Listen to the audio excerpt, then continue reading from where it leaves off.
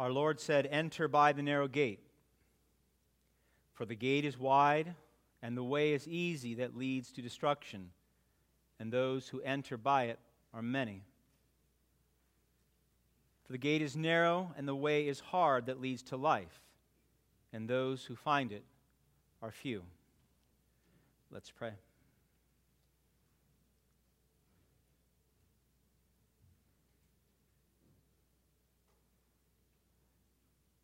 Heavenly Father, it is an amazing thing that you would desire to save a single sinner by grace.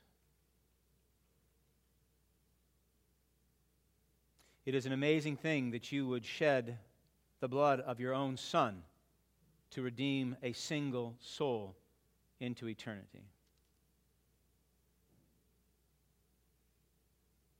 We cannot yet grasp the magnitude of the sacrifice made by Christ, but we want to know it. We want to understand it this morning, Father, so that we might know that in fact we have entered through the narrow gate and we have found life in Christ. We want to know it this morning, Father, that we might live our lives here on this side of heaven, bringing Him the honor and the glory and the majesty that He rightly deserves as your Son and as our Savior.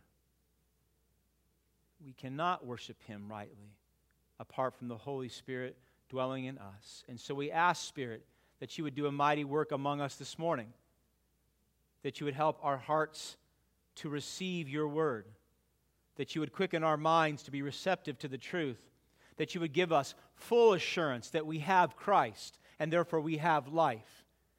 And if we do not, Father, then by your grace and mercy, save all present this morning who do not know you. Do a mighty work here, I pray. In Christ's holy name, amen. Good morning. I pray you are well this morning. I'm thankful you're here. I'm thankful to be here, to have an opportunity to proclaim the gospel of grace. It is a most amazing and daunting task to open up God's word and speak on behalf of God. There is no man who has ever been qualified for that other than God making that man qualified through His Spirit. We're in between a series right now. We just finished up Ecclesiastes, and we're going to be picking up Colossians in 2 weeks. And last week we had a chance to hear Kirk preach on forgiveness. And in light of that teaching, I want to talk this morning about biblical conversion. Who has received the forgiveness of God through Jesus Christ? Who is that? And how do you know if you have actually been converted, if you've actually been redeemed? Presumption and to be presumptuous can often lead to great disappointment in life.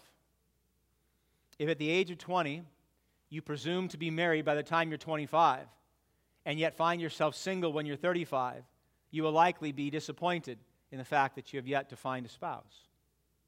If you go to school and you work really hard and you get your degree with the expectation that when you graduate, you're going to get a good job that pays decent money that you can sustain your life here in Silicon Valley, only to find yourself bagging groceries with an MBA, you will likely be disappointed. As trying as these failed expectations may be, marriage, work, academia, there is one presumption, one expectation that you must ensure is fulfilled in your life, and that is your conversion. It is a presumption, a mistake that you cannot make. You cannot say to yourself, I am a Christian, and not be a Christian.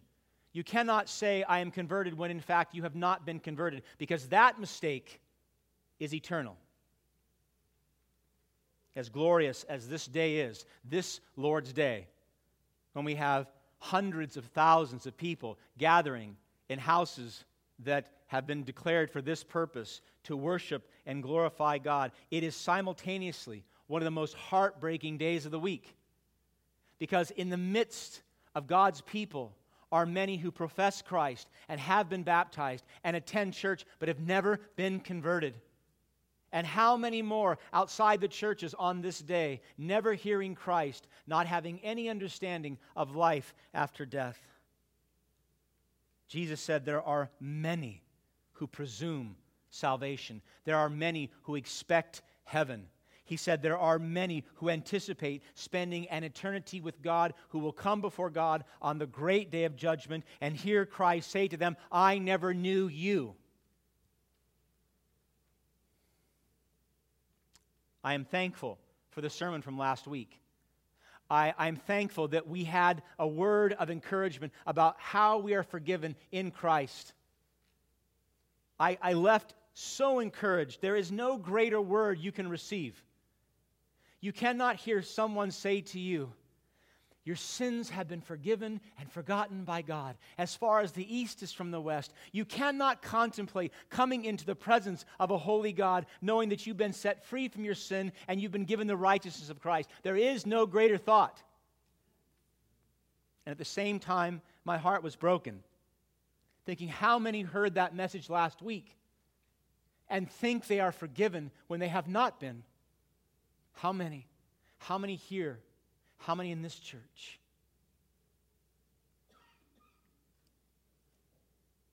If you presume to be a Christian when in fact you have not been washed by the blood of Christ, that presumption, never being born again, never transformed, never made alive by the Holy Spirit of God, is the worst presumption that you can ever make. There is no mistake greater. And yet we live in a time when the culture and even the church presses hard upon us to say, don't worry about it. It's okay. Just go to church. Just be good. Just get baptized. Just do something. It's okay. It's easy. That's not what Christ said here. The culture wants to say the gate is wide and the way is easy that leads to life, and those who enter by it are many. Many churches want to say the gate is narrow and the way is hard that leads to destruction, and those who find it are few. That's the opposite of what Christ said. I want to listen to my Lord. I want us as a church to listen to our Lord. I suppose most of you believe there is a judgment to come. I imagine if I took a survey, I'd get 98%.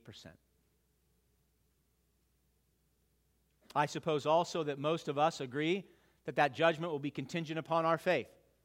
Faith in Jesus Christ, we ascend to be with Him in heaven. Lack of faith in Jesus Christ, and we descend to be with Satan and the demons and all unrepentant sinners in hell. I suppose as well that regardless of your way of life, you hope to be with God in heaven. I hope that too. I pray that for you. I hope and pray it for myself. But if we base our hopes upon the cultural moment, or if we base our hopes of conversion on how we feel and not the Word of God, then even though we hope one day to be there, if we presume it, if we anticipate it, if we expect it, but we have not been converted, then when we die, we will not arrive. And I imagine this morning, if we could look upon the tens of thousands of lives, souls gathered in churches this morning, and look into their lives, I imagine for many we would see much bad fruit. We would see a wide gate and an easy path, and the end being destruction, not life, even though they claim Christ.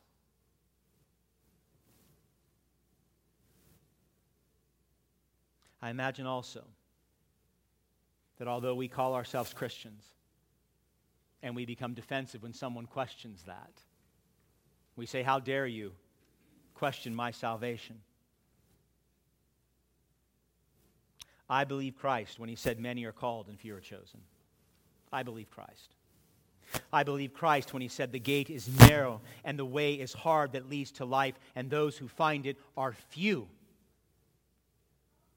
That should cause us to pause and listen with all our might. I don't want any of us to be fooled. I don't want to be fooled. I don't want to come before Christ on that day and Him say to you, you preached for 30 years and I do not know you.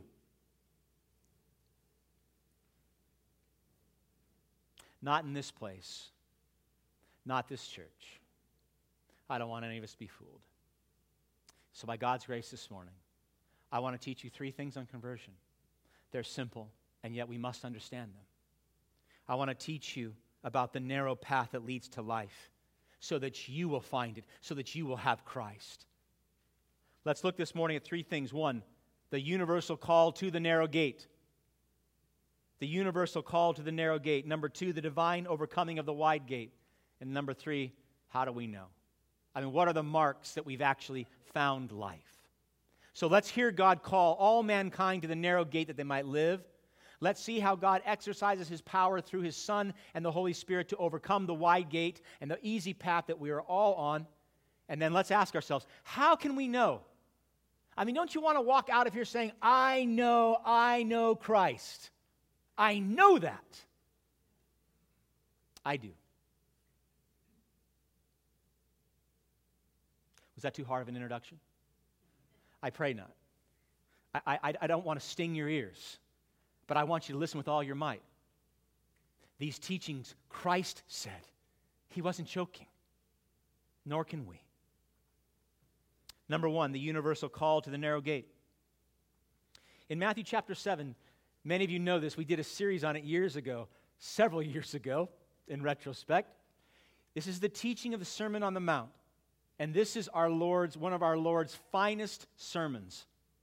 And he's beginning to wrap the sermon up. And as he gets to chapter 7, he begins to talk about heaven and hell and those who will reside in each. What are the conditions of those who will reside in each? And as he begins to close his sermon, he closes with these remarks: enter by the narrow gate. And he says that so that all might be saved. Look at verse 13 again. Enter by the narrow gate, he said, for the gate is wide and the way is easy that leads to destruction, and those who enter by it are many. That word enter, in the Greek, it's an imperative. It's a command. He's not giving us a suggestion. He's not stating an opinion. He's saying to all people everywhere, enter by the narrow gate. Live. Have life. What a glorious command. We call this the universal call. That God calls everybody, everywhere, throughout all of human history to repent and believe and have eternal life. He calls everybody, young and old, rich and poor, educated, ill-educated, male, female, children. He calls everyone to enter this narrow gate that they might have life. Jesus says, get off the easy path. Get away from the wide gate that leads to destruction. Come to me that we might have life. And this, my beloved, is how gracious and loving our Heavenly Father is. He doesn't just say to Israel or Cambrian Park or the United States or Nigeria or Iran or the Philippines, come and be saved. To all people, everywhere, always, God calls salvation. He calls man to be saved. The Bible says He does not take pleasure in the destruction of the wicked. Ezekiel 18:33. The Bible says He does not want anyone to perish, but everyone to come to repentance, 2 Peter 3:9. The Bible says in Acts chapter 17, verse 30, if you remember the Apostle Paul, he was speaking at the Areopagus in Athens, and listen to what he said. He said, the times of ignorance God overlooked, but now He commands all people everywhere to repent and live. God desires salvation for every soul that is conceived in every womb of every mother in all of human history. The Puritan Richard Baxter once thundered from the pulpit this. When I read it, it gave me chills. Shall the living God send so earnest a message to His creatures, and should they not obey? That message being life. Hearken then, all you that live after the flesh. The Lord that gave thee thy breath and being hath sent a message to thee from heaven, and this is His message. Turn ye, why will ye die? Why die? Why die when your Creator calls you to live? Our Lord issued this call to enter the narrow gate to all men because He knows. He knows that we are depraved. He knows that we need salvation. But He also knows we have a conscience. We have a will. We have an understanding. And we may not, as we'll see in a moment, we may not have the power to be saved independent of God saving us. But man is not like the beast of the field. And if you're a reformed person, listen closely to this, please. You're made in the image of God. You're made in the likeness of God. And that means you have the capacity to understand truth. You have a conscience. You have the ability to make volitional choices. We are responsible for the choices that we make. We are spiritual creatures. We are moral creatures. And therefore, God commanding man to be saved is a reasonable command. It is a glorious command. It is an appropriate command given our natures as men and women created in His image. He doesn't command the rocks to repent and believe. He doesn't command the fish or the birds or the trees to repent and believe. He commands man to enter the narrow gate, those made in His image. Spiritual, moral creatures responsible for their own actions. Now, some critics of Reformed theology, they argue this. Because we say that a man must be born again in order to live, they say this call by God, this universal call for all people everywhere to be saved, cannot be legitimate. It's an insincere call. And they'll argue that we cannot make that claim because unless God makes someone alive, they'll remain dead. But our being spiritually dead and therefore refusing to come to God when He calls does not nullify the sincerity, authenticity, or the power of that call or the one who's making the call, and that is God Himself. Does not nullify it. Many of you know and have received, Kirk and Sarah are sending out wedding invitations. They're already getting responses. Some people are saying, yes, we're going to be there. Others saying, no, we cannot make it. But if you ask Kirk and Sarah, they will tell you they want every single person on that list to be present. Every invitation went out. It was an authentic, sincere invitation by those doing the inviting for those people to come. So it's not the invitation that is faulty. With Christ, it's not the invitation by God to repent and believe and enter the narrow gate that's faulty. The problem is with the one being invited. It's the refusal to come. It's the refusal to live. And therefore we can say, all blame and all responsibility rests upon those who refuse to enter the narrow gate and live. Jesus Christ meant it. God the Father means it. He wants all people to repent and believe. And therefore, this universal call, far from being insincere, it actually dignifies its hearers as human beings, as those made in the image of God, intelligent, personal, morally accountable people. Those God sincerely desires to enjoy a proximity and an intimacy with in Christ that He desires with no other created thing, not even the angels. Not even the angels. The gospel of grace, my beloved, is a well-meant offer to all people for all time. When Jesus declared that if you come to Him, He will give you rest, He will receive you by faith, He meant it, excludes no one. And if that's true, and I believe it is, I believe the universal call is clearly taught in Scripture, then we must ask this question. Why is the road to destruction populated by so many? And why the road to eternal life by so few? That's what Christ said. The wide gate and the easy path that leads to destruction is populated by many. The narrow gate and the hard path is populated by only a few. Surely we must conclude that many want to live, if not all. And we must also conclude that many, if not all, do not want to perish. So where's the problem in this? It's not in the invitation, it's the one being invited. Point number 2, the divine overcoming of the wide gate. The divine overcoming of the wide gate. The broad path, the wide path, the easy path that leads to destruction is populated by many because, listen closely, no one will enter the narrow gate. No one will come to Christ on his own. The universal call is insufficient for a single soul to come to a saving grace.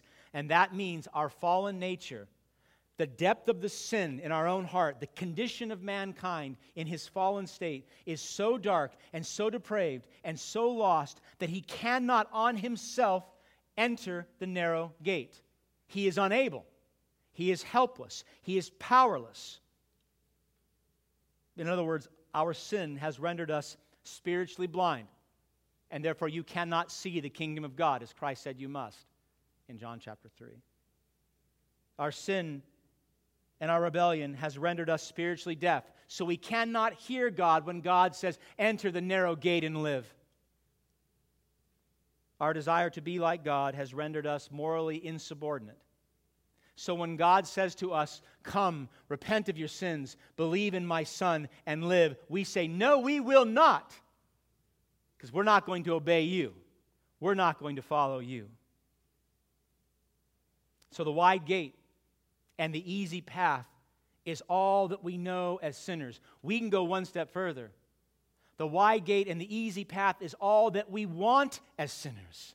We know it and we want it, and we don't want any other option. Not a narrow gate, not a hard path, and certainly not Jesus Christ as Lord. Jesus said to the Jews in John chapter 5, and this applies for all of us, you search the Scriptures because you think that in them you have eternal life.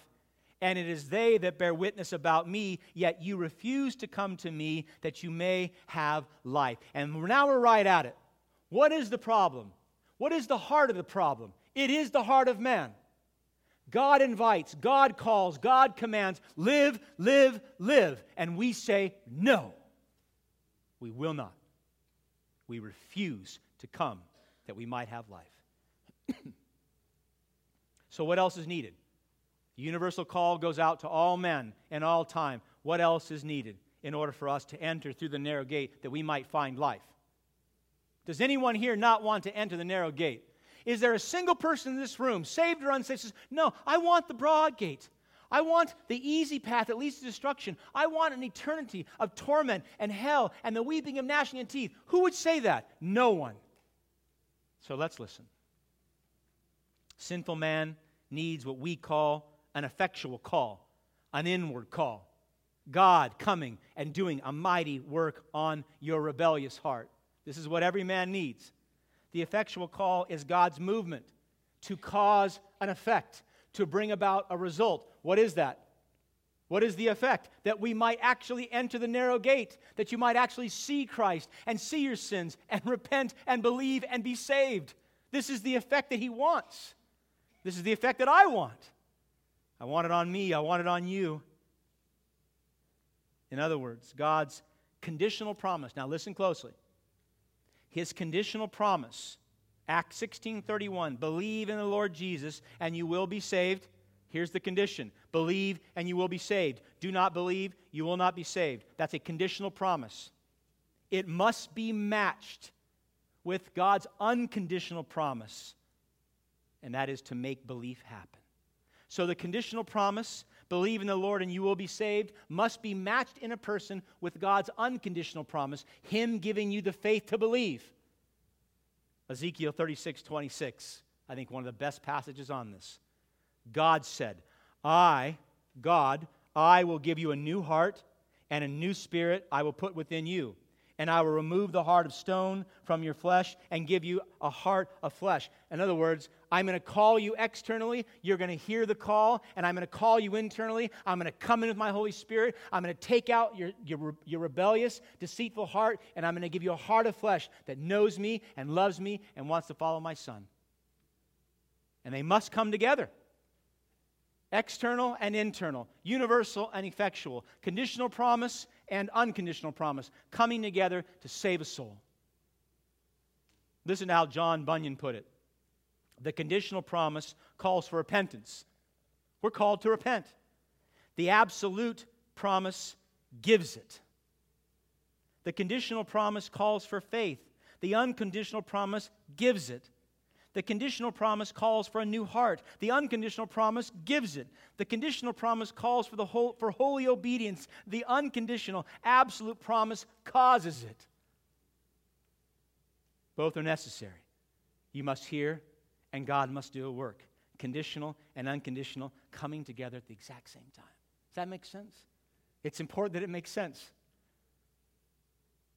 If I, for example, were to tell Brandon, I said, Brandon, I want you to go out to the airport, I want you to rent a small aircraft, and I want you to fly up to Seattle, Tacoma area, and visit all of our family up there. He'd look at me and he'd probably think, well, you're out of your mind because I don't know how to fly. I'm not going to do that. It's very dangerous. I have no desire to do that at this point in time. I'm ill-trained. I don't have the capacity. But what if I change that? What if I gave him the same command? Go to the airport, rent a small plane, go visit your family, and I simultaneously provided the aircraft, the fuel, the training, and the desire for him to go. He would go. He would love it.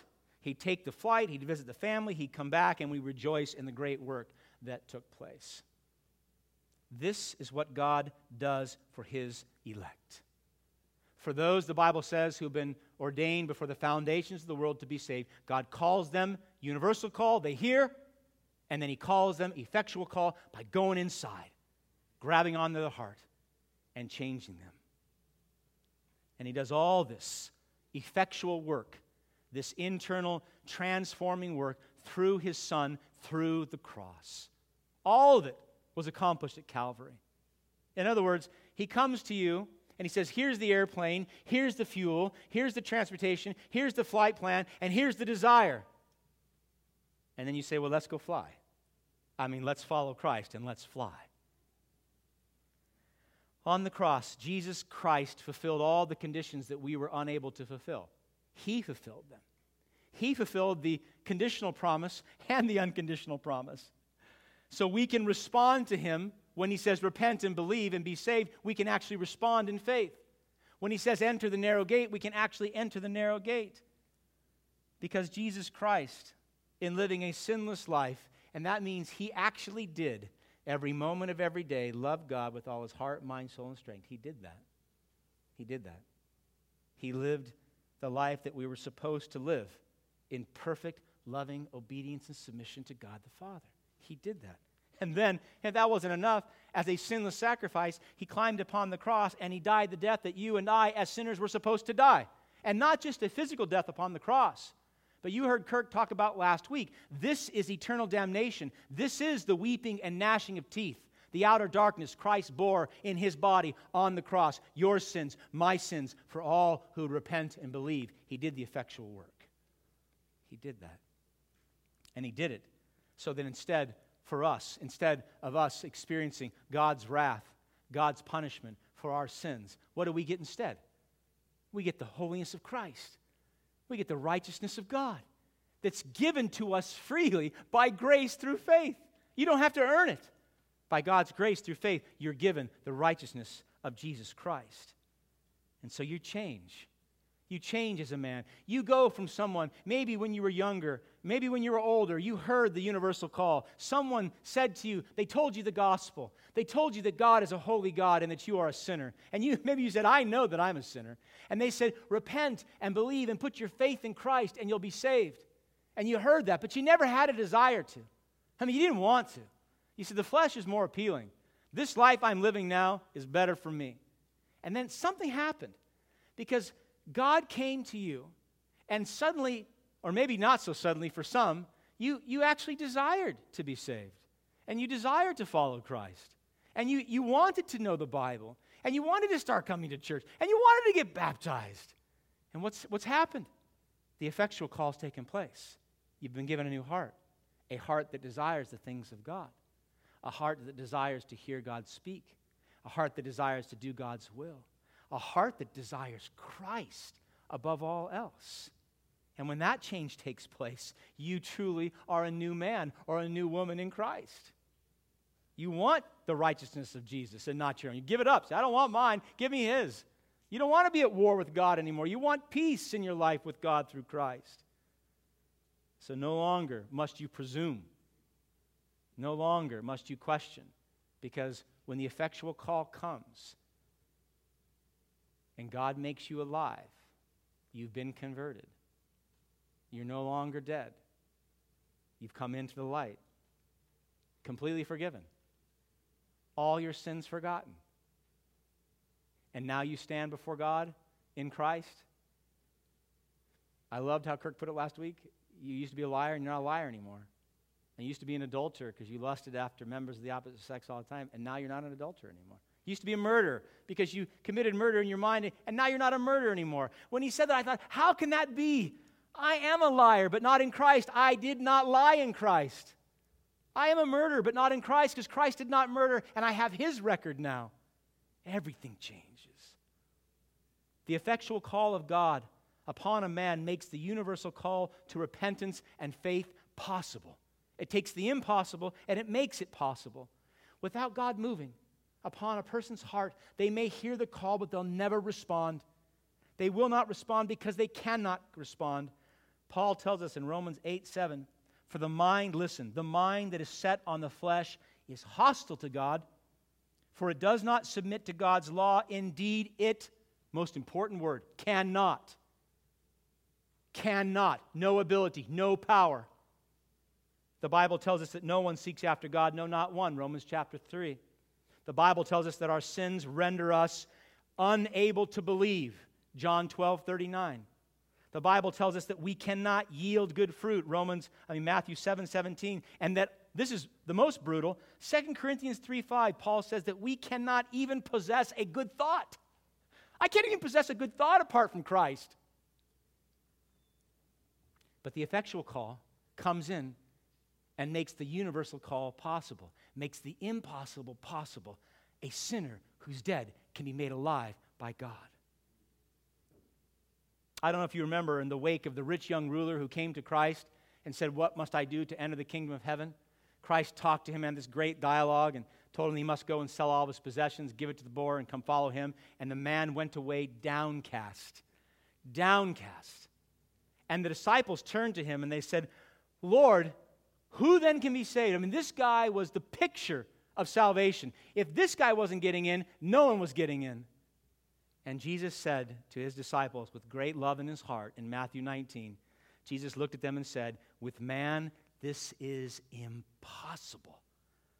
But with God, all things are possible. With man, it's impossible to be saved by the universal call alone, but with God, it is possible to be saved by the effectual call, the transformation of your own heart. The effectual call illuminates the mind. It transforms the heart, and it inclines the will of man. It inclines your will to know God and to love Christ and to want to be obedient to his laws. We call this regeneration. I like the term born again. You were dead and now you've been made alive. You were lost and now you've been found. Your whole life is in the darkness, and then Christ comes and he makes you alive and everything becomes light. In other words, you've been converted. Converted from a child of darkness to a child of light. Converted from a son or daughter of Satan to a son or daughter of Yahweh. You've been converted. The necessity of an effectual call for a man to be able and willing to enter the narrow gate by definition renders impotent, powerless any external act or religious exercise that you attempt to do in order to accomplish the same end. It's impotent. There is no power apart from God making you alive. And this means something, my friends, and listen closely. It means that an unconverted man may go to church his whole life. He may hear sermons and teachings that he really likes. He may even appreciate the power of God's word. It means that he can give generously of his time and his money to the poor or to the weak or to the gospel ministry. He may believe that he is a sinner. He may even believe that he needs Christ in order to be saved. He may even believe that Christ is the way and the truth and the life, and that no one comes to the Father except through him. He may believe all this.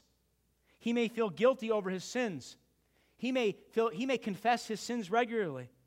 He may read his Bible. He may attend the small group. He may be a pastor preaching from a pulpit.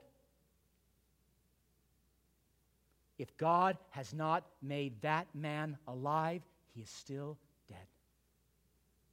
If an effectual call has not come upon that man's heart, regardless of his external exercise, all his religion, all his movement, he is still dead.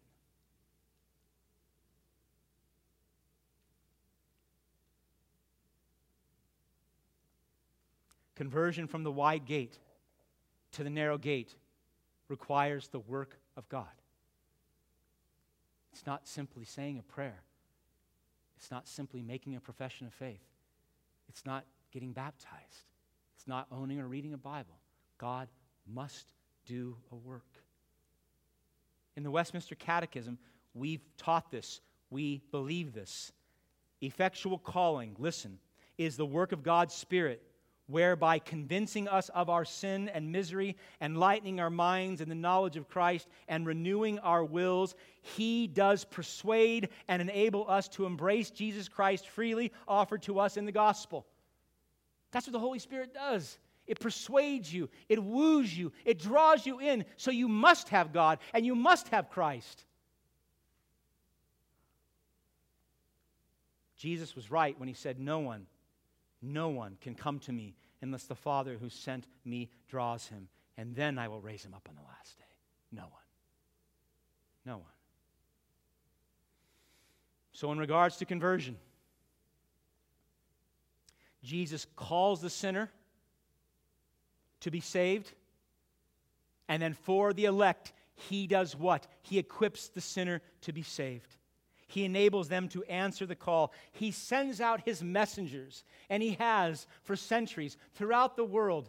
We call them missionaries. You are a missionary. You've been sent here to bring the gospel to everyone. Why? Because God calls all people to repent and believe. But how are they going to know this call unless they hear? And how are they going to hear unless what? Unless we go. So He sends out this message to everyone everywhere. Be saved. Enter the narrow gate. Do not perish but live. And then, for those chosen, those ordained, He saves them. He moves upon them in a mighty way. This, my beloved, is such glorious news.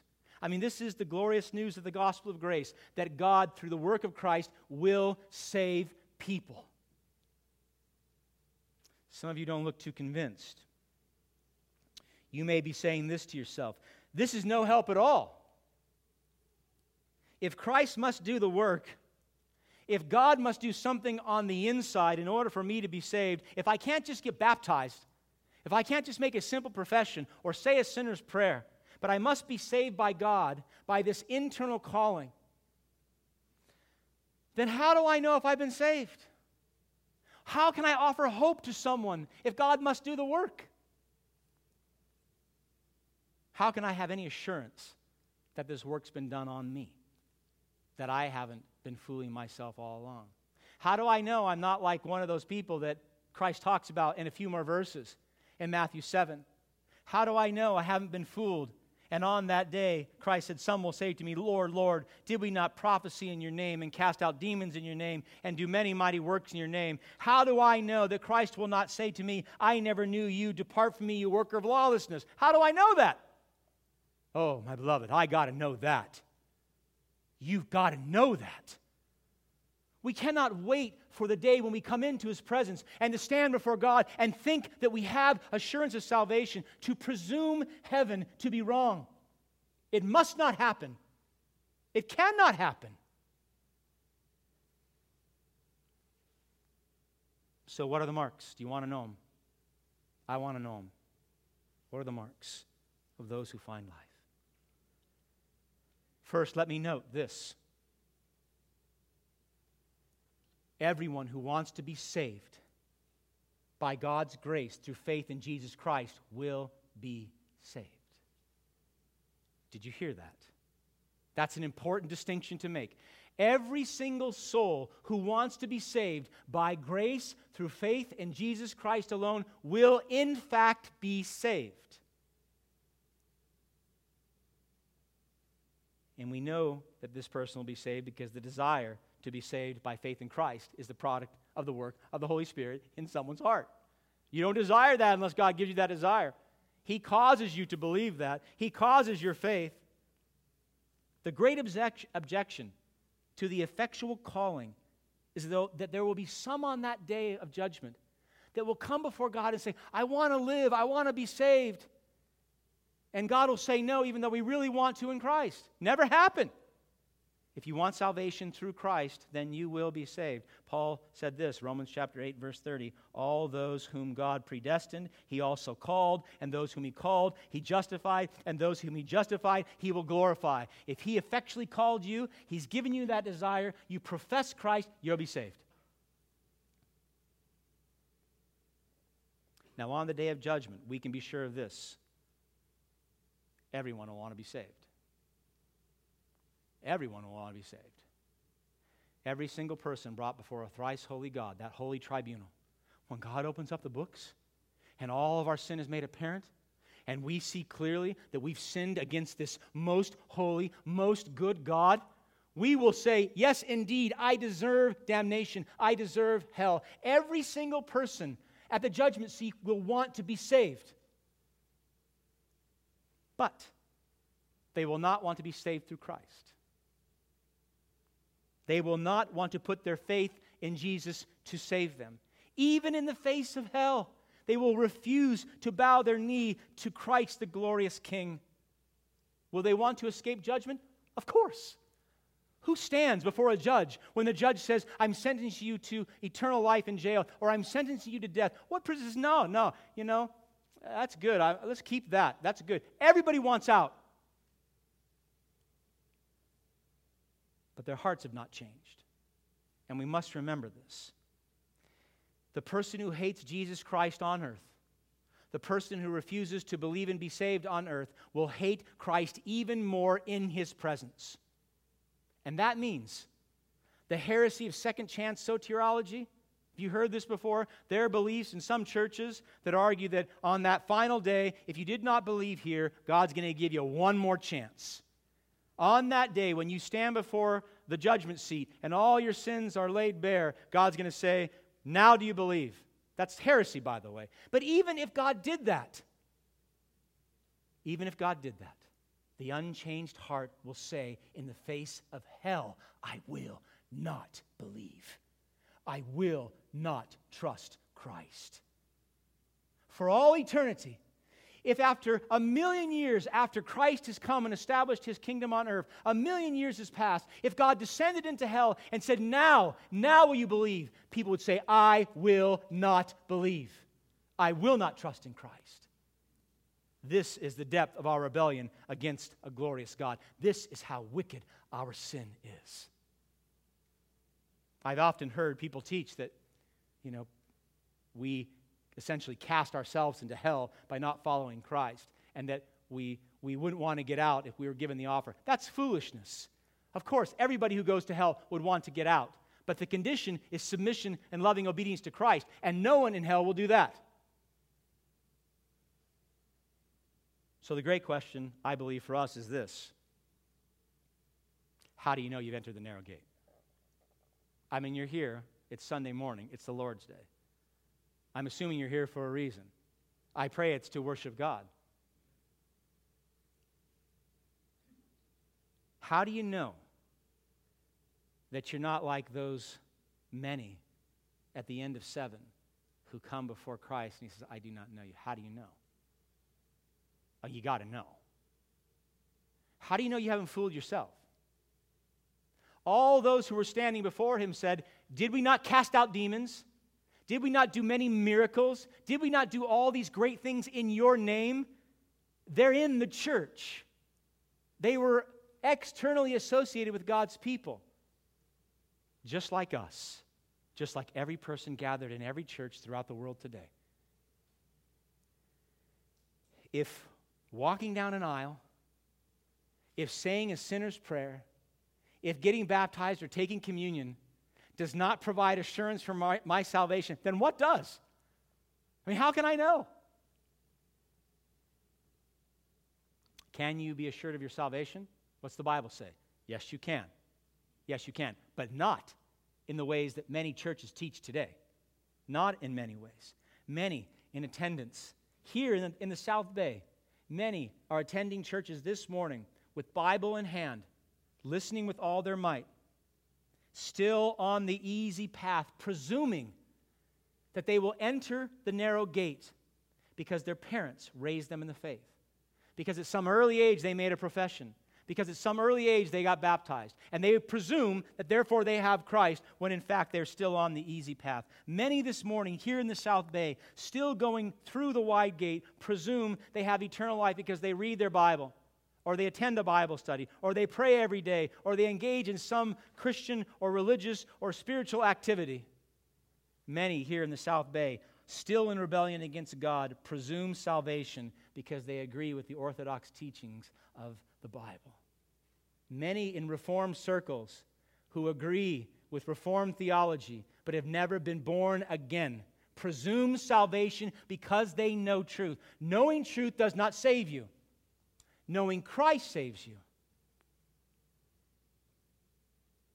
None of these things tell us what we want to know. I would say none of these things tell us what we need to know. But Paul does say, examine yourself. He calls us to that. So there must be a means of examination. There must be some questions that we can ask. Paul said, examine yourselves to see whether you are in the faith. Test yourselves. Or do you not realize this about yourselves, that Jesus Christ is in you, unless indeed you what? You fail to meet the test. So I want to close by just asking questions. You'll have to answer them. There are several here. I have a few, and I could have listed probably 20 from the Scriptures, but these are some good ones. These are some big ones. So I'm going to ask them, and as I ask these questions and talk about them briefly, I want you to ask and answer them in your heart. Don't just do a cognitive consideration. This is no game. You may not make it home tonight. This may be your last day on earth. You want to know Christ before you come before the judgment seat. So hear these questions, my beloved, and answer them honestly. Question number 1. Do you find your greatest joy in Christ? Is Christ your joy? Can you say in your heart that He's first, that you love Him most, that you can't give Him up? In Matthew chapter 13, verse 44, Jesus told this parable. He said, the kingdom of heaven is like treasure, hidden in a field, which a man found and covered it up. Then, listen to this, in his joy, what joy? In finding the treasure. In his joy, he goes and sells all that he has, and he buys the field so he can have the treasure. Is Jesus Christ your treasure? Would you sell it all for Him? Would you give it all up for Him? I mean everything. Husband, wife, children, home, job, country, everything to have Him. If you've been effectually called by God, then the effect God has made in your heart is Christ being your greatest joy. He's it. And you're not going to give up. You're not going to give Him up for anything. It doesn't matter what comes. The good times, you're not giving Him up for anything. He's yours. You are His. So ask that question. Does He compare with anyone? I love in Luke 14:26, Jesus said, if anyone comes to me and does not hate his own father and mother and wife and children and brothers and sisters, even his own life, he cannot be my disciple. And He's not saying, go hate your family. He's saying, do you love them more than you love me? In other words, Christ saying, I got to be first. You got to love me more than you love your spouse. You got to love me more than you love your mom. Now, that's hard, huh? You got to love me more than you love your grandchildren. That's hard, huh? Come on, grandmothers. Do you? First. Second question, along the same lines.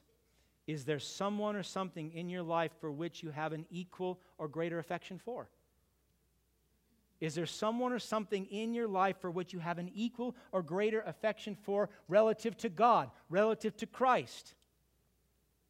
Again, from Luke 9, incredible passage. A man came up to Jesus and he said, I will follow you, Lord, but let me first say farewell to those in my home. I'll follow you, but I'm going to do this first. I love you, but I love them, and I'm going to... Jesus said to him, no one who puts his hand to the plow and looks back is fit for the kingdom of God. Whew. You talk about a verse that'll level you. Is there a past way of life? Is there a present desire? Is there a future hope that is preventing you from following Jesus with all your life? I mean, you got Jesus, but you also have this. If you have this and Jesus, you don't have Christ. Anyone or anything have greater than or equal sway to your heart, in your heart, than Christ himself? Ask the question. Question number 3. Do you humbly rely upon God for everything? Your identity, your joy, your daily provision, your protection, your own faith. Do you rely upon God for everything that you have? In Matthew chapter 18, the disciples were debating who's going to be the greatest in the kingdom. And they want to know, am I going to be on your left? Am I going to be on your right? And Jesus, the master teacher, grabs a little child, sets the child upon his lap, and he says this, "Truly, truly, I say to you," it means listen up, "unless you turn and become like children, you will never enter the kingdom of heaven. You'll never enter the narrow gate. Whoever humbles himself like this child is the greatest in the kingdom of heaven." Children do not presume power because they have none. Children do not presume riches because they are poor. Children rely upon their parents for everything, for direction, for nourishment, for protection, for encouragement, everything. They are humbled by their position. So too is the believer in Christ. This is a hard one for me because I still have a very proud heart. But only the humble will inherit the kingdom of God. Question number 4, are you persevering through trials? In Acts chapter 14, as Paul and Barnabas returned to Antioch, we're told in Acts 14:22 that they did this. Listen, they strengthened the souls of the disciples, encouraging them to continue in the faith. Now listen with all your might. And saying that through many trials, through many tribulations, we must enter the kingdom of God. Did you hear that? Through many tribulations, we must enter the kingdom of God. That's why Christ said the gate is narrow and the way is what? The way is hard that leads to life. It's hard being a Christian. It's hard staying on that path. It's hard battling the flesh. Are you? Have you? Do you continue to engage in the trials and sufferings and hardship in faith?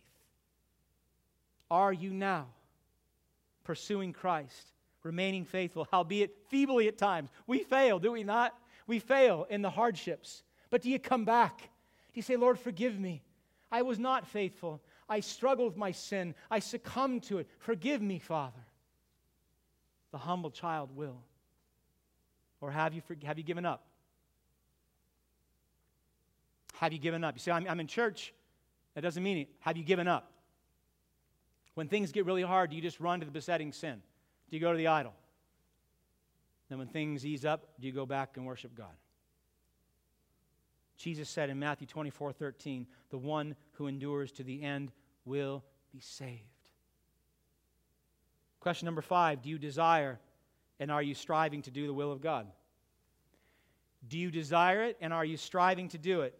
A few verses later in Matthew 7:21, Jesus said, "Not everyone who says to me, Lord, Lord, will enter the kingdom of heaven, but the one who does the will of my Father who is in heaven." Doing the will of God is part of our effectual calling. This means, are you growing in your knowledge of God through His Word? And are you submitting to it joyfully? Are you growing in it?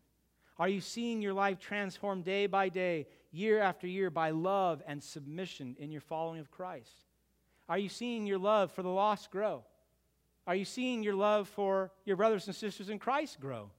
Jesus said in John 13:35, "By this all people will know that you are my disciples if you have a love for one another." That's a great indicator. Do you have a love for each other? All right, last question. Are you pursuing and growing in righteousness? Are you pursuing and growing in righteousness? Paul said in 1 Corinthians 6, "Or do you not know that do you not know the unrighteous will not inherit the kingdom of God?" You can rephrase that. The unrighteous will not enter the narrow gate. Do not be deceived. neither the sexually immoral, nor idolaters, nor adulterers, nor men who practice homosexuality, nor thieves, nor the greedy, nor drunkards, nor revilers, nor swindlers will inherit the kingdom of God. And such were some of you. But you were washed, you were sanctified, you were justified in the name of the Lord Jesus Christ and by the Spirit of our God. My beloved, this is not a call to perfection, so don't twist these questions. Are you pursuing it? Is your life directed toward it? Is Christ seated upon the throne of your heart? Do you desire to know Him more today than you did yesterday? Do you desire to be more obedient to His teachings today than you were yesterday? When you think about your end and aim, is it God? Is it God Himself? And that relationship you have and want to have with Him? Or is it just escaping hell? Is it overcoming the punishment? Or is it Him?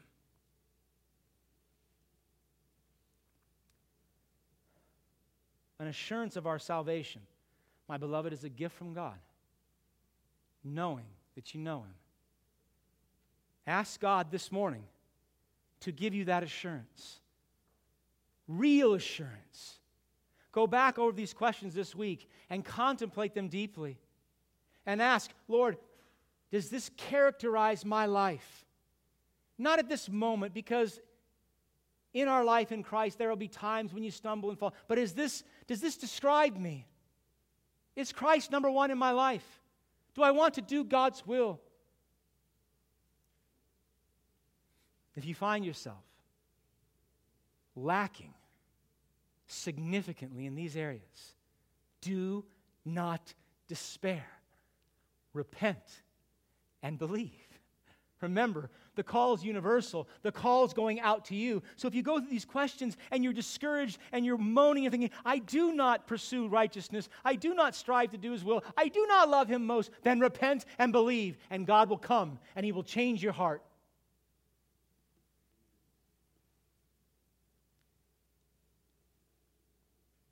The Bible says everyone who calls in the name of the Lord will be saved. I know many churches have cheapened that as some process by which we trick God into salvation. But in its truthfulness, it is glorious. Everyone who calls on the name of the Lord will be saved.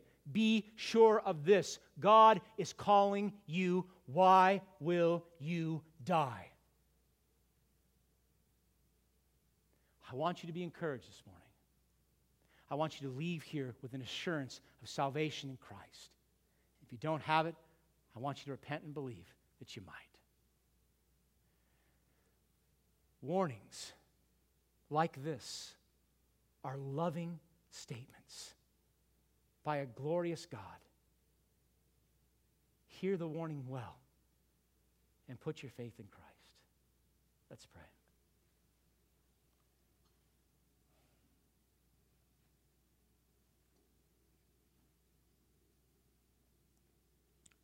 Father, I ask that you would forgive me if in any way I have taken this teaching and made it harder to hear or even more confusing.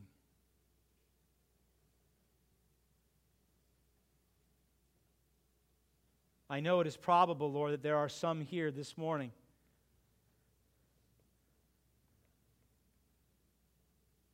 that have professed Christ all their life.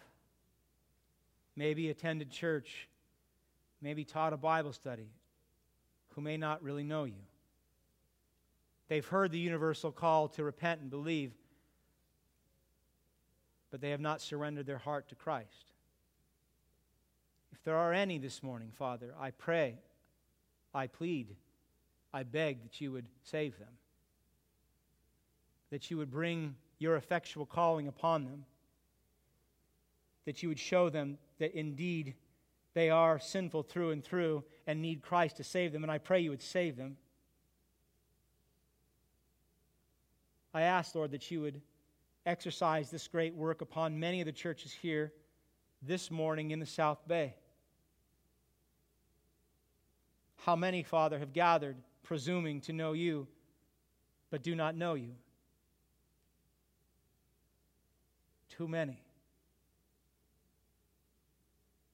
Forgive us, Father, for taking lightly this warning, for thinking somehow if we say a prayer or we get baptized that means we've truly been converted. Show us, Father, the need for Christ to save us, and then show us that salvation. I don't care, Father, how long someone's been in the faith or someone's attended church. I pray you show each and every one of us. This danger is very real. We recognize it now all too well. We want to enter by the narrow gate. We want to be the few that find life in Christ. Bless us to that end, I pray. Bless our families to that end, I pray. Bless our mouths that we might go to our coworkers and our neighbors and tell them of this great gospel call. That we might be like Christ and we might say to people, enter the narrow gate. Why must you die? Open our mouths, Father. Let us not be so selfish with this great news. I praise you for being a God who redeems sinners like us and keeping us, preserving us to the end. Continue to do that mighty work that you might be glorified here in this place, in this beautiful little church, in this very dark town. We ask that you would be glorified in Christ. In His name, amen.